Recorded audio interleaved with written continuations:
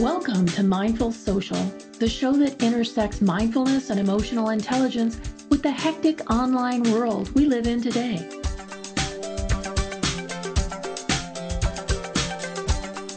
When I first heard about cognitive behavioral therapy, or CBT, it really resonated with me, an approach that helps us to change our thinking patterns for the better. Skills to cope with things like anxiety, stress, dependencies, and depression. Fascinating. So, of course, when I read the CBT workbook for mental health, I had to learn more. Today's guest is Sarah Fader, co-author of the workbook with Dr. Simon Rigo. She's a mental health advocate, CEO and founder of Stigma Fighters, a mental health nonprofit organization dedicated to helping real people living with mental illness. She's also a podcaster, an author, and now a friend. Have a listen. I know you're going to find this interesting too. Welcome, Sarah. Thank you for being here. Thank you for having me.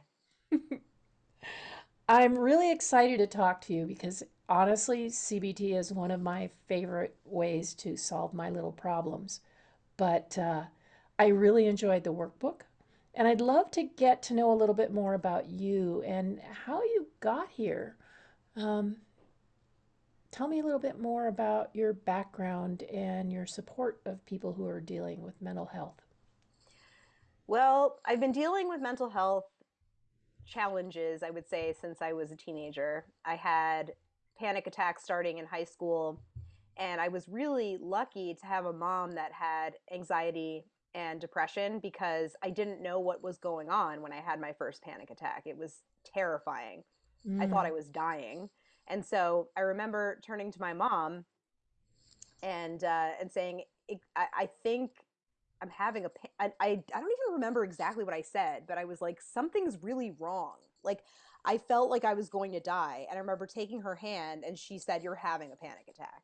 Mm. And oh, I know what I said. I said, "I need to go outside," because everything felt so overwhelming that I felt like it was closing in on me. Yeah, exactly. No one can see me, of course, but I'm like motioning that things are closing in on me. Yeah, Um, so the yeah, room gets smaller and smaller.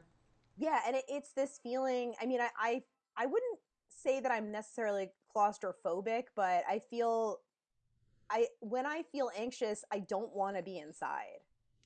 It's the last place I want to be. So I remember going her taking me outside, and then I just after that I just felt different. I felt like I was experiencing these secret problems, and all my peers seemed to be normal, whatever normal means. Mhm. Um, Kind of just functioning day to day. And meanwhile, I had all these intrusive thoughts, and I didn't know exactly what that meant. Though my dad has OCD, so like I remember him when I was younger, like taking my mom into the other room because he was trying to tell her about his intrusive thoughts and stuff. So I mean, my parents were pretty open about mental health, although I think at the same time, they struggled too. But they openly talked about it enough that I felt like there was a place for me to talk about it. Mm. And so when when I grew up in the 90s, like I was in high school in the 90s, so I feel like that was a time where it was like, oh, don't talk about that stuff. If it was like if you were depressed, then people would make fun of you and be like, "Oh, you're just, like a teenager. Oh, it's a phase. You'll grow out of it." And I never grew out of it. That's Mm. I remember sitting in Barnes and Noble reading Elizabeth Wurtzel's Prozac Nation in like secret shame, thinking I don't want anyone to see me reading this, but at the same time I was fascinated because finally someone shared my experience. I felt like, oh wow, like somebody actually understands. Mm. And then I remember in my senior year of high school, after having these debilitating panic attacks where I was like throwing up every day, Mm. like literally, I would get so anxious that I would throw up, and I was just at the mercy of my anxiety. I decided, well, I think my parents said, "Do you want to see a psychiatrist?" And I was like, "Yes." And I remember also before that, by the way, I have ADHD, so I'm going to just go. This is not going to be linear. Oh Just no. um, so My listeners are used to that. yes. Okay, cool. So I remember my therapist in high school when I was like 15 or 16, I kept saying, please, I just want, there's got to be some medication that can help me. And she said, Mm. there's no magic pill that can help you because you have to remember it's the 90s. You know, Prozac was out. They were just starting to use Prozac to treat depression. Um, well, not just starting, but it was like the thing that they used. And they Mhm. were not necessarily giving it to teenagers. Like I remember some of my peers got um I remember hearing about teenagers taking Paxil, but at the same time it wasn't something that was like my therapist was discouraging me from medication. Hmm. And so but I finally when I was 18 I was able to um go on medication. I remember taking Prozac for the first time and thinking, wow, this is what normal people feel like. Like I was looking because I my head was clear. The Mhm. intrusive thoughts were pretty much gone. I was like, where I didn't realize how much space you guys were taking up. It was like they were renting so much space. Well, not even renting. They weren't paying rent. They were just Right. hanging out there.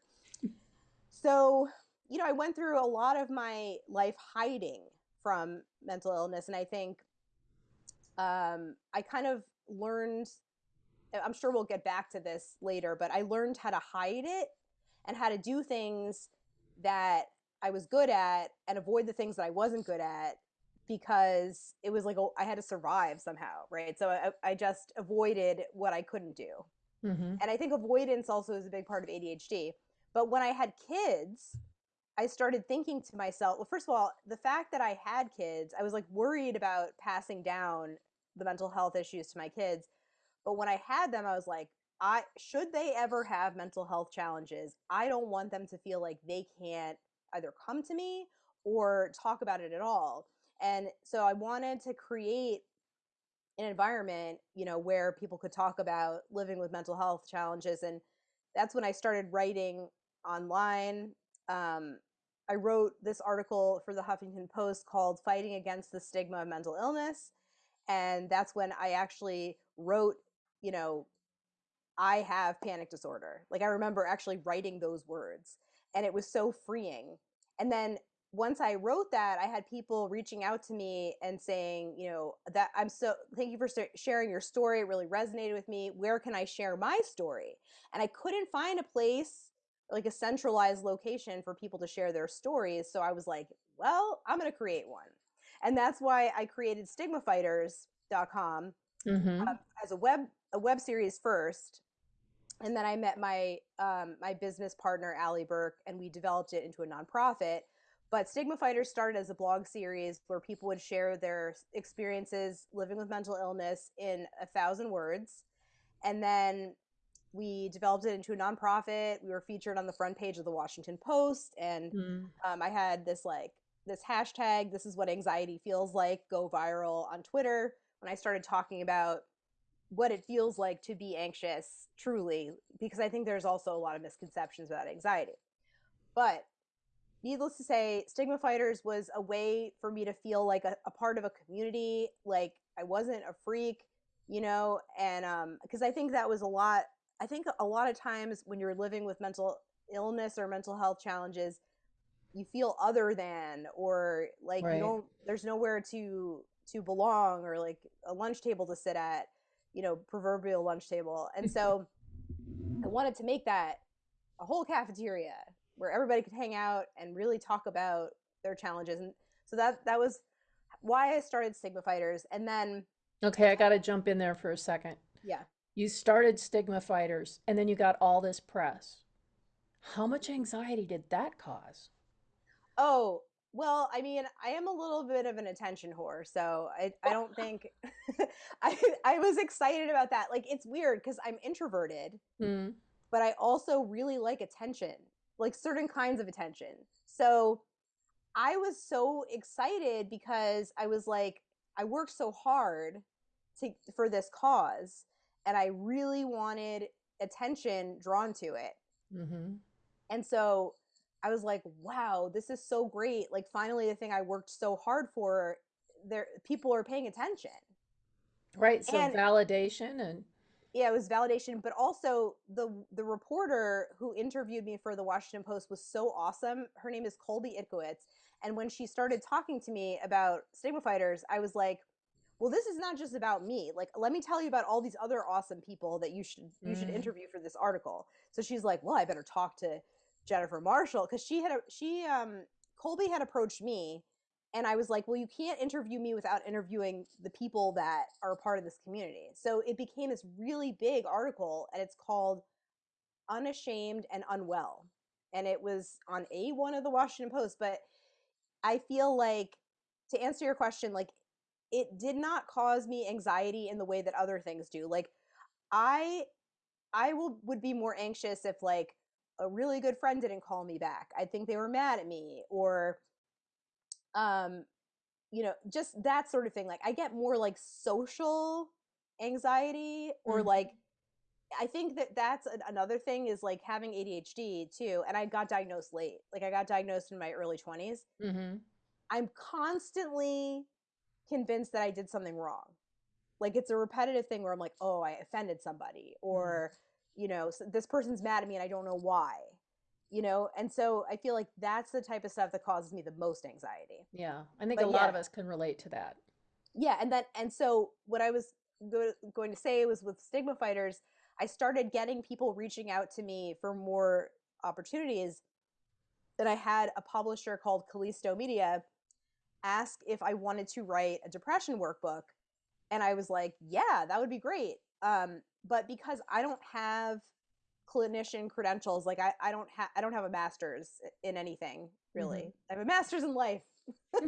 um, but no, I don't have a master's in life. No one knows what we're doing. I don't know what I'm doing.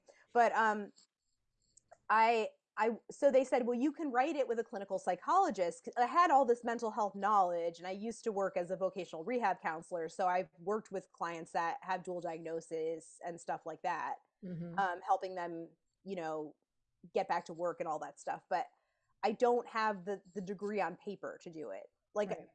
even though I feel like somebody would buy a book written by me about mental health, but it doesn't matter, because they hooked me up with the really, really awesome clinical psychologist, Dr. Simon Rigo. Simon is the nicest Canadian I know. Canadians are nice no matter what, All but Canadians are nice. they're so nice, but he is really just a warm, wonderful person, and he was the best writing partner. So we together wrote the 10-step depression relief workbook, Mhm. and that did really well.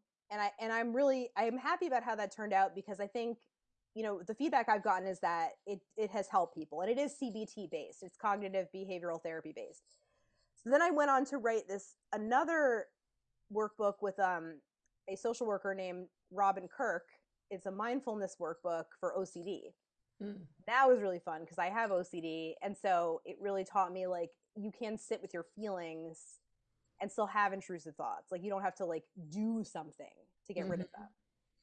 And I really love CBT in general, because I think it's versatile, and it it's things that are practical, that tools that you can use on a daily basis to deal with these negative thought patterns and change the way that you feel.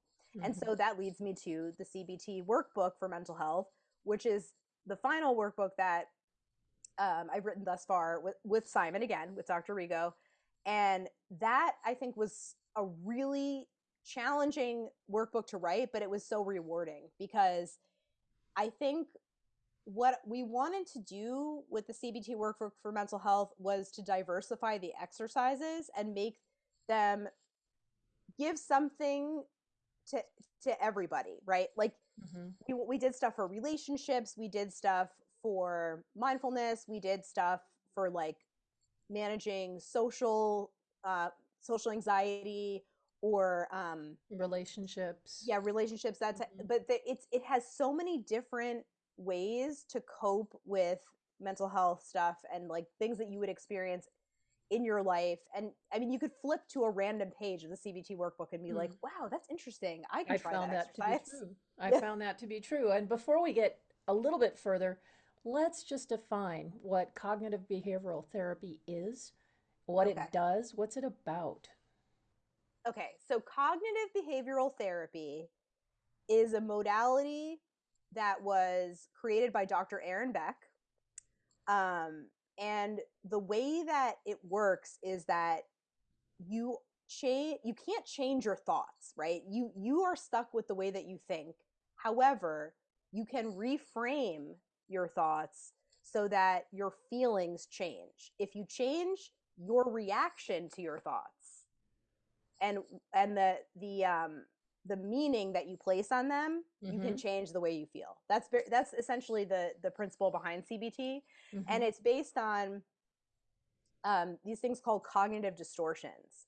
So there are, I think, 15 common cognitive distortions, but common ones include black and white thinking or all or nothing thinking, which meaning like everybody hates me, or I'm always bad at writing. So the black and white thinking, mind reading. So I'm sitting here thinking like, oh, Janet thinks I'm an idiot, right? Like, but I don't know what you're thinking. I can't read your mind. Or fortune telling, which is you believe that you know what's going to happen in the future based upon no actual evidence. Like you're like, well, I'm just gonna fail, or then labeling, which is like, I'm a loser or I suck or whatever. So the idea behind CBT though is to identify when you're experiencing a distorted thought or a cognitive distortion, and then question the validity of that. Like, if for the easiest example of that is black and white thinking, because so many of us do that. I almost said it just now. I almost said all of us do that. That would be black and white thinking, right? I can't say that for sure because I don't know. But many of us, in my experience, utilize black and white thinking. So an example of black and white thinking would be, I failed this exam. I always fail tests. So you stop and say, is that actually true though? Do I always fail every single test I've ever taken? Probably not. Right? So it's like you actually take a step back and question, is this a distortion? What distortion can I find in this thought? And so then walk me through what the process of reframing that looks like then. So you would say, so let's say you say to yourself, okay, I always fail tests, right? So you say, well, is that true? Let's reality test that. Let me think of some of the tests that I've taken. Well, I can remember this test that I actually passed. Let me actually write down what is the truth? Is there truth in here? And then, well, actually before that, you would say, I always fail tests. And then you would write down how that thought makes you feel. So you would say, so like if I were to say I always fail tests, I would write down I feel sad. So now I'm going to reframe it. I'm going to say, well, is that true? Do I always fail tests? No, sometimes I fail tests, and sometimes, I pass them. It depends on the test, really.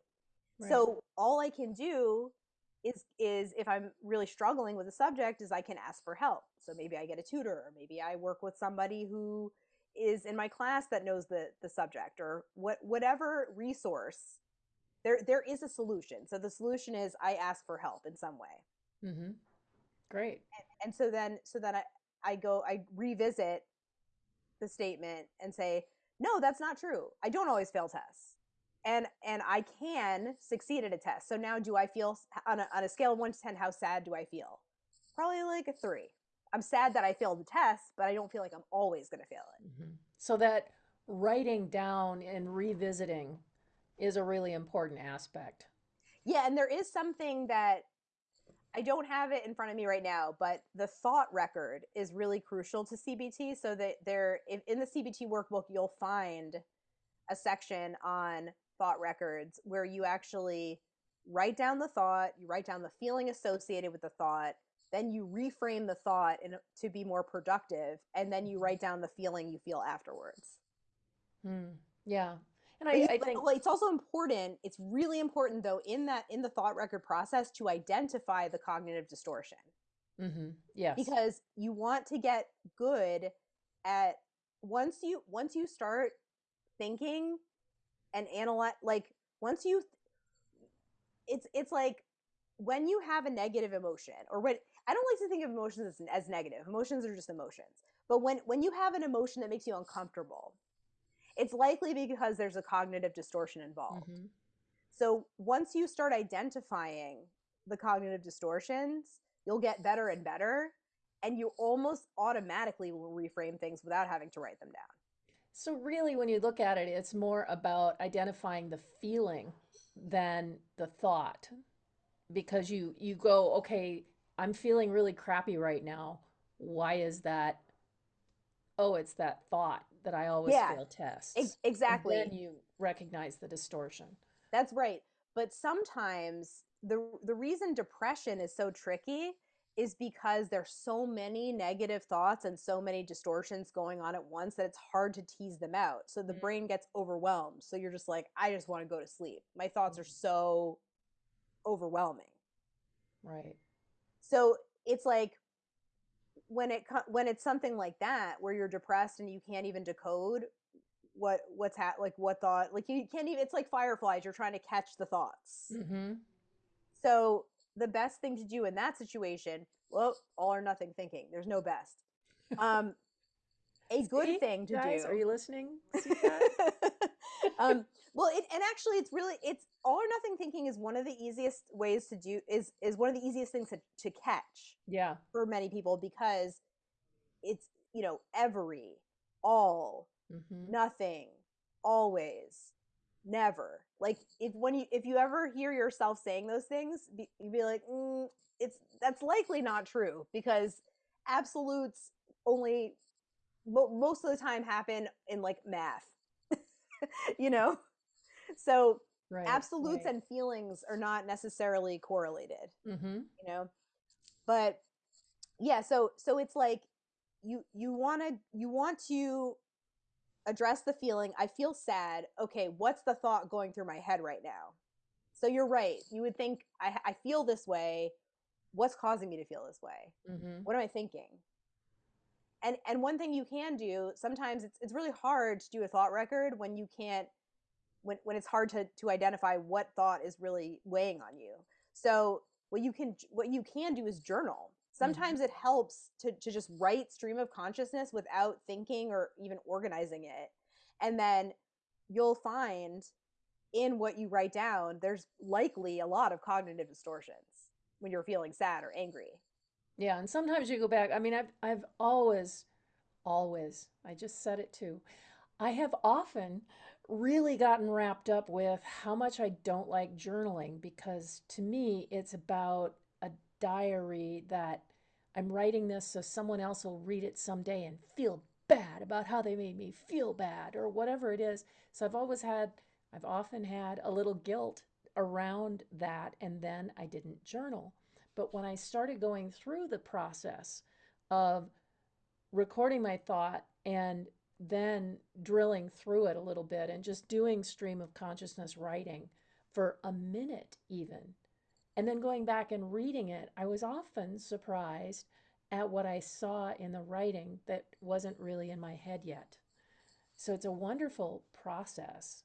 And I think it helps us too to step back and get a little perspective, as though we're observing ourself having that thought, which really can help us kind of get separated from the feeling.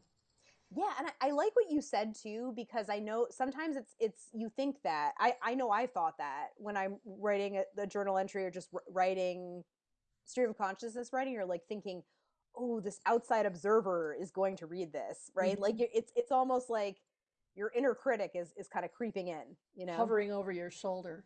Exactly. So um sometimes I like to do that stream of consciousness writing in a way to understand, like sometimes I don't know, like kind of what you were saying, I don't know how I feel until I write it down. Mm. I think there's actually a word for that, but I can't remember. Somebody, there is a phrase that identify that communicates that, like not knowing how you feel until you write it. Mm-hmm. But alexithymia, I think it's called. Oh, well, Um, I was going to remember that. yeah, I know. I remember it only because it's so weird. I mean, I have to look it up now. Um, Alexithymia is a personality trait characterized by the subclinical inability to identify, describe emotions by oneself. The characteristic of alexithymia is marked by dysfunction and emotional awareness. Furthermore, people with high levels of alexithymia can have difficulty distinguishing and appreciating the emotions of others. But I know that sometimes it is hard for me to know what I feel unless I write it down. Yeah. And I think that, it's also like, it's one of those things too, my therapist will be like, you should do this helpful exercise. And then I'm like, in my head, I'm never going to do that. Like, like that's what I think to myself. I'm like, that sounds great out loud. I'm thinking I'm not going to do that. That's sometimes how I feel about journaling. Mm-hmm. I know that it's going to make me feel better, but it just feels like work. Yep. Yep. I can relate to that. And yet, when I do journal, I'm always surprised at the output. And so I tell people, oh, you really need to journal. But I think they can feel that I don't really mean it because I don't journal as much as I'd like to. So, They're it's like, kind yeah, of, right. yeah, they're like, okay, really, show me your journal. No, I not don't think happening. so. But it's a wonderful therapeutic tool if we use it. I agree. Yeah. I think the in the book you have 10 cognitive distortions, and I went through them and identified them and recognized how many times I had used most or all of them. And it's really fascinating how we don't step back and look at ourselves very often. We like to say, live in the moment, but oftentimes we're not actually in that moment. We're in a different moment altogether. And So true. that is really where I think CBT is extremely useful to be able to kind of get a hold of, okay, this is what I'm feeling right now, and just focus on the feelings until you can figure out what it's about. And if you focus just on one feeling, then it's much easier to discern. But as you said, a lot of times we have so many feelings going on all at once that we can't identify the one that's making us crazy. Sorry, not crazy, but you know what I mean. Someone is snoring, and I'm like, who is it? Oh, it's my cat. Your cat. Um, so no, it's true. Well, I feel like it's so weird. Crazy means so many different things to different people, right? Like, I feel like it's been used as a pejorative term for people that have mental illness, but it's kind of become meaningless at this point. Mm, kind of Because it's like you. mindfulness has Yeah, become exactly. meaningless It's as like a well. right. Mindfulness is like a buzzword It now. It's is. like, what does that even mean? No one knows. Yeah. Um, but yeah, I think it's good to, we can all I can do, it's like, all you can do is your best. Hmm. So if you can pull one thought from the 500 thoughts that you're thinking and just go, well, I'm not going to get to all of them because they're overwhelming, but what's the one that's like really wanting attention right now? Hmm.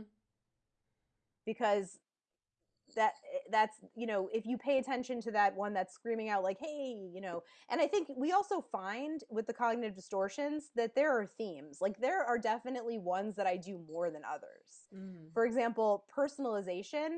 I as a sensitive person, I'm constantly like, oh, they're mad at me, or like, I did something, or this is because of me.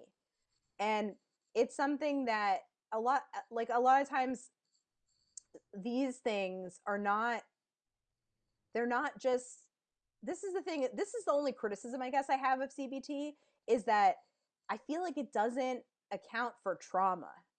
Mm. Because I that's why I like DBT a little bit more when it comes to trauma work, Hmm. because CBT can help you deal with the thoughts in the moment, which is really helpful. But then it's like, well, let's think about what's going on a deeper level. Why am I having all these personalization thoughts Hmm. persistently? Probably because of something that happened to me in the Okay, now, past. now you're going to have to define DBT though. Oh, sure. Okay. So CBT is cognitive behavioral therapy, and DBT is dialectical behavioral therapy. And DBT is kind of like if CBT and mindfulness had a baby, right? So the four principles of DBT are mindfulness, interpersonal effectiveness, distress tolerance. Now, what is the fourth one? It'll come to me. Mindfulness, interpersonal effectiveness, distress tolerance, and I don't know. I'll have to look it up at some point. Come back to that. Yeah.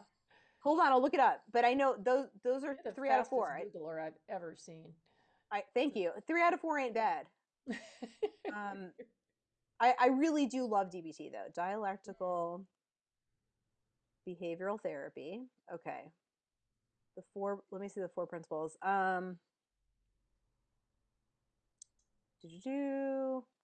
There, mindfulness, distress tolerance. Oh, emotional regulation. Of course, that's the one I forgot. Of course. Yeah. So I think so DBT was initially developed by Marsha Linehan, who was a psychologist who had borderline personality disorder. And she found that CBT was effective, but did not entirely treat borderline. So it was a module that was developed to specifically deal with emotional regulation, because people that have borderline have trouble regulating their feelings. They'll have really, I was talking to a therapist about this, and it's like usually a person with borderline has experienced severe trauma and they are a sensitive person. So those two things together can create borderline. And so it's important to understand that, to have compassion for someone who's experienced that level of trauma and can't necessarily regulate their feelings. So they might lash out at people. They might be afraid that people will abandon them. That's a hallmark of borderline, is this fear of abandonment. But so the thing that I really like about DBT as opposed to CBT is that so let's say you're feeling sad and you want to know why you're feeling sad, but it's such a painful feeling because like the way that I sometimes describe it is my feelings are so painful, I feel like a porcupine. Like they're just like they're like stabbing me. And what DBT will teach you is to stay with the feeling. Don't fight the feeling, because one of the maladaptive coping mechanisms that I would use is avoidance. Yes. I don't want to feel those feelings. But DBT would say sit with the feeling.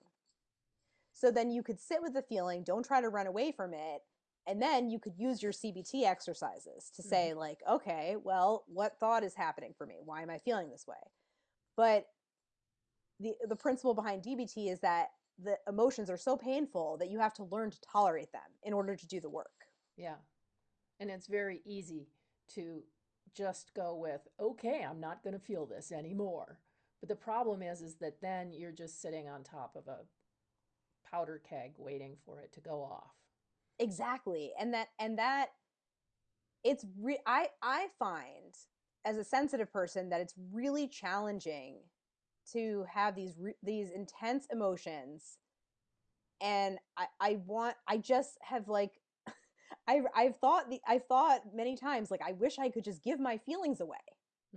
I don't want them. But what DBT teaches is that no feeling is a bad feeling. Emotions are just feedback.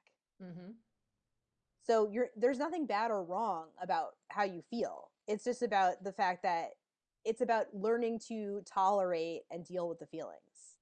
Because if you think about, then we get to like interpersonal effectiveness. If you have trouble dealing with your emotions, you are going to impact other people. Yes. Right? Because if I'm so distressed that I'm lashing out at you, that's not going to make you feel good. No. And it's going to impact everything after that. Yeah. Yeah. So I feel like DBT and CBT can work hand in hand. Mm-hmm. But I think CBT is great for anxiety and for depression. Mhm. Because when you are anxious, and it's also used to treat OCD too, but when you're feeling anxious, there are a lot of cognitive distortions going on, and there is a lot of times with anxiety there's this need to control things. And what can you not control? You cannot control your thoughts. Mm. But Mm. what you can do instead of trying to control or stop them is choose how you respond to them. Yes. I like the way that the exercises worked in the workbook. And one in particular that comes to mind in this conversation is the 4 breath practice and sitting in meditation. And whether you accept meditation as, a perfect thing or not, and I don't think it's perfect unless, you really have a lot of time to dedicate to it, but actually being able to sit, to take that 4 breaths and evaluate, and take 4 breaths and reevaluate is so valuable as a way because when we start breathing like that, and I'm sure you're aware of this, but when we start breathing like that, we're stimulating the parasympathetic nervous system, we're kicking in the vagus nerves a little bit, and it allows us to settle enough to be able to really listen to what's going on. And Yeah. And I think that the mindfulness component is great, and breathing is something that you can always come back to. You will always have your breath. You don't have to go search for that tool. It's there. It's that sometimes when we are so caught up in a feeling, we forget that we have our breath, but it's something you yes. can always come back to. Hmm. And it's that practice of the 4 breaths is great when you are feeling an intense emotion. You can pause and go do that breathing exercise to calm down the nervous system and then be able to respond afterwards, because you're not going to be able to react or respond to something when you are in a fight or flight like state. Right.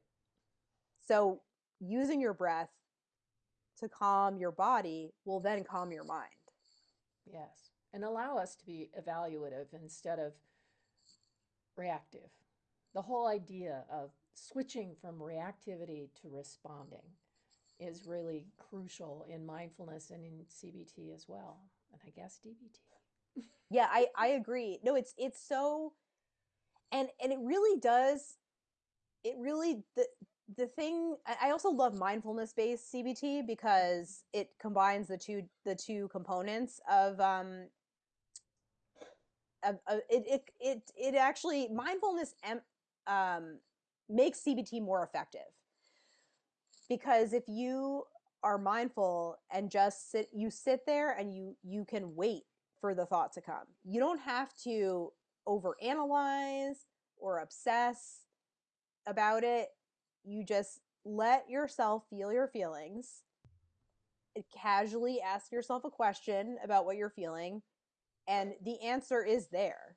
Mm, You yeah. know, I think CBT doesn't want you to work so hard, right? To fix the problem. The reason CBT exists is problem solving. It wants to solve problems.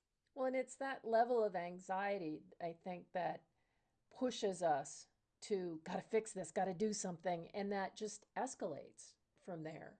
And if we can take the pause, even if it's just 1 breath, it can begin to give us a place to stand and to work from.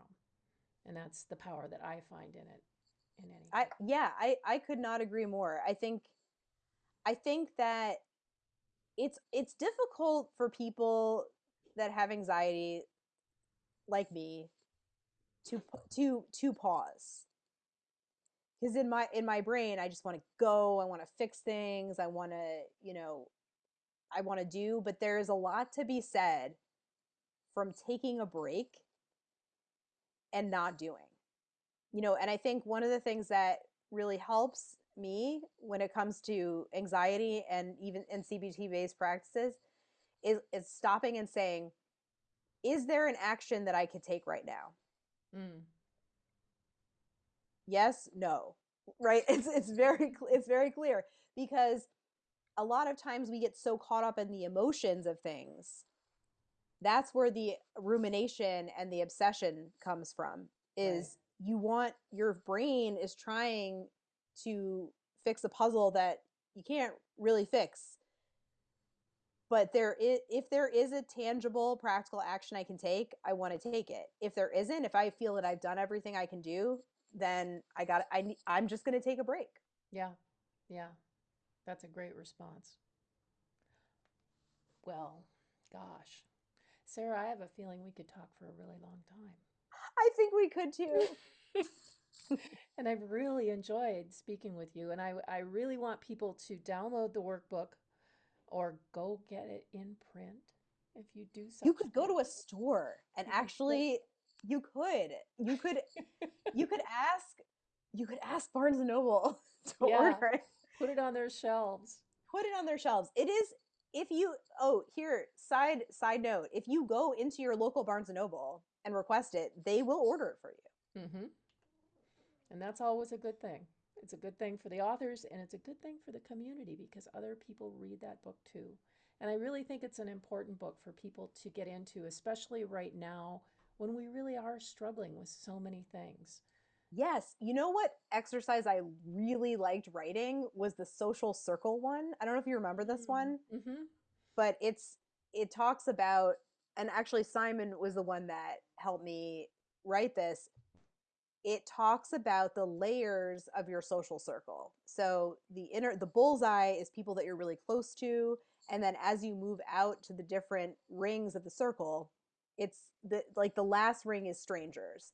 So it that exercise talks about ways to bring people who are not so close to you but you want to get to know into that inner circle. And I Mm-hmm. love that exercise so much because it's great for people that have social anxiety but want to make friends. Introverts, pay attention to that. Yes, introverts unite separately in your own houses. Yes. One of the Yeah, but things about the pandemic, and Zoom, is us introverts can just be very gregarious when we we want to. we can, and I will say that if you do, no, let's manifest this when you get the CBT workbook, because you should get it. Oh wait, no, I shouldn't say should stop shoulding all over yourself. Go get Should, it. yeah, Just go should, get it. just go get it. Should is not a CBT word because it's a guilt trippy word, so we don't say should. I believe that you need the CBT workbook, and I believe it will help you.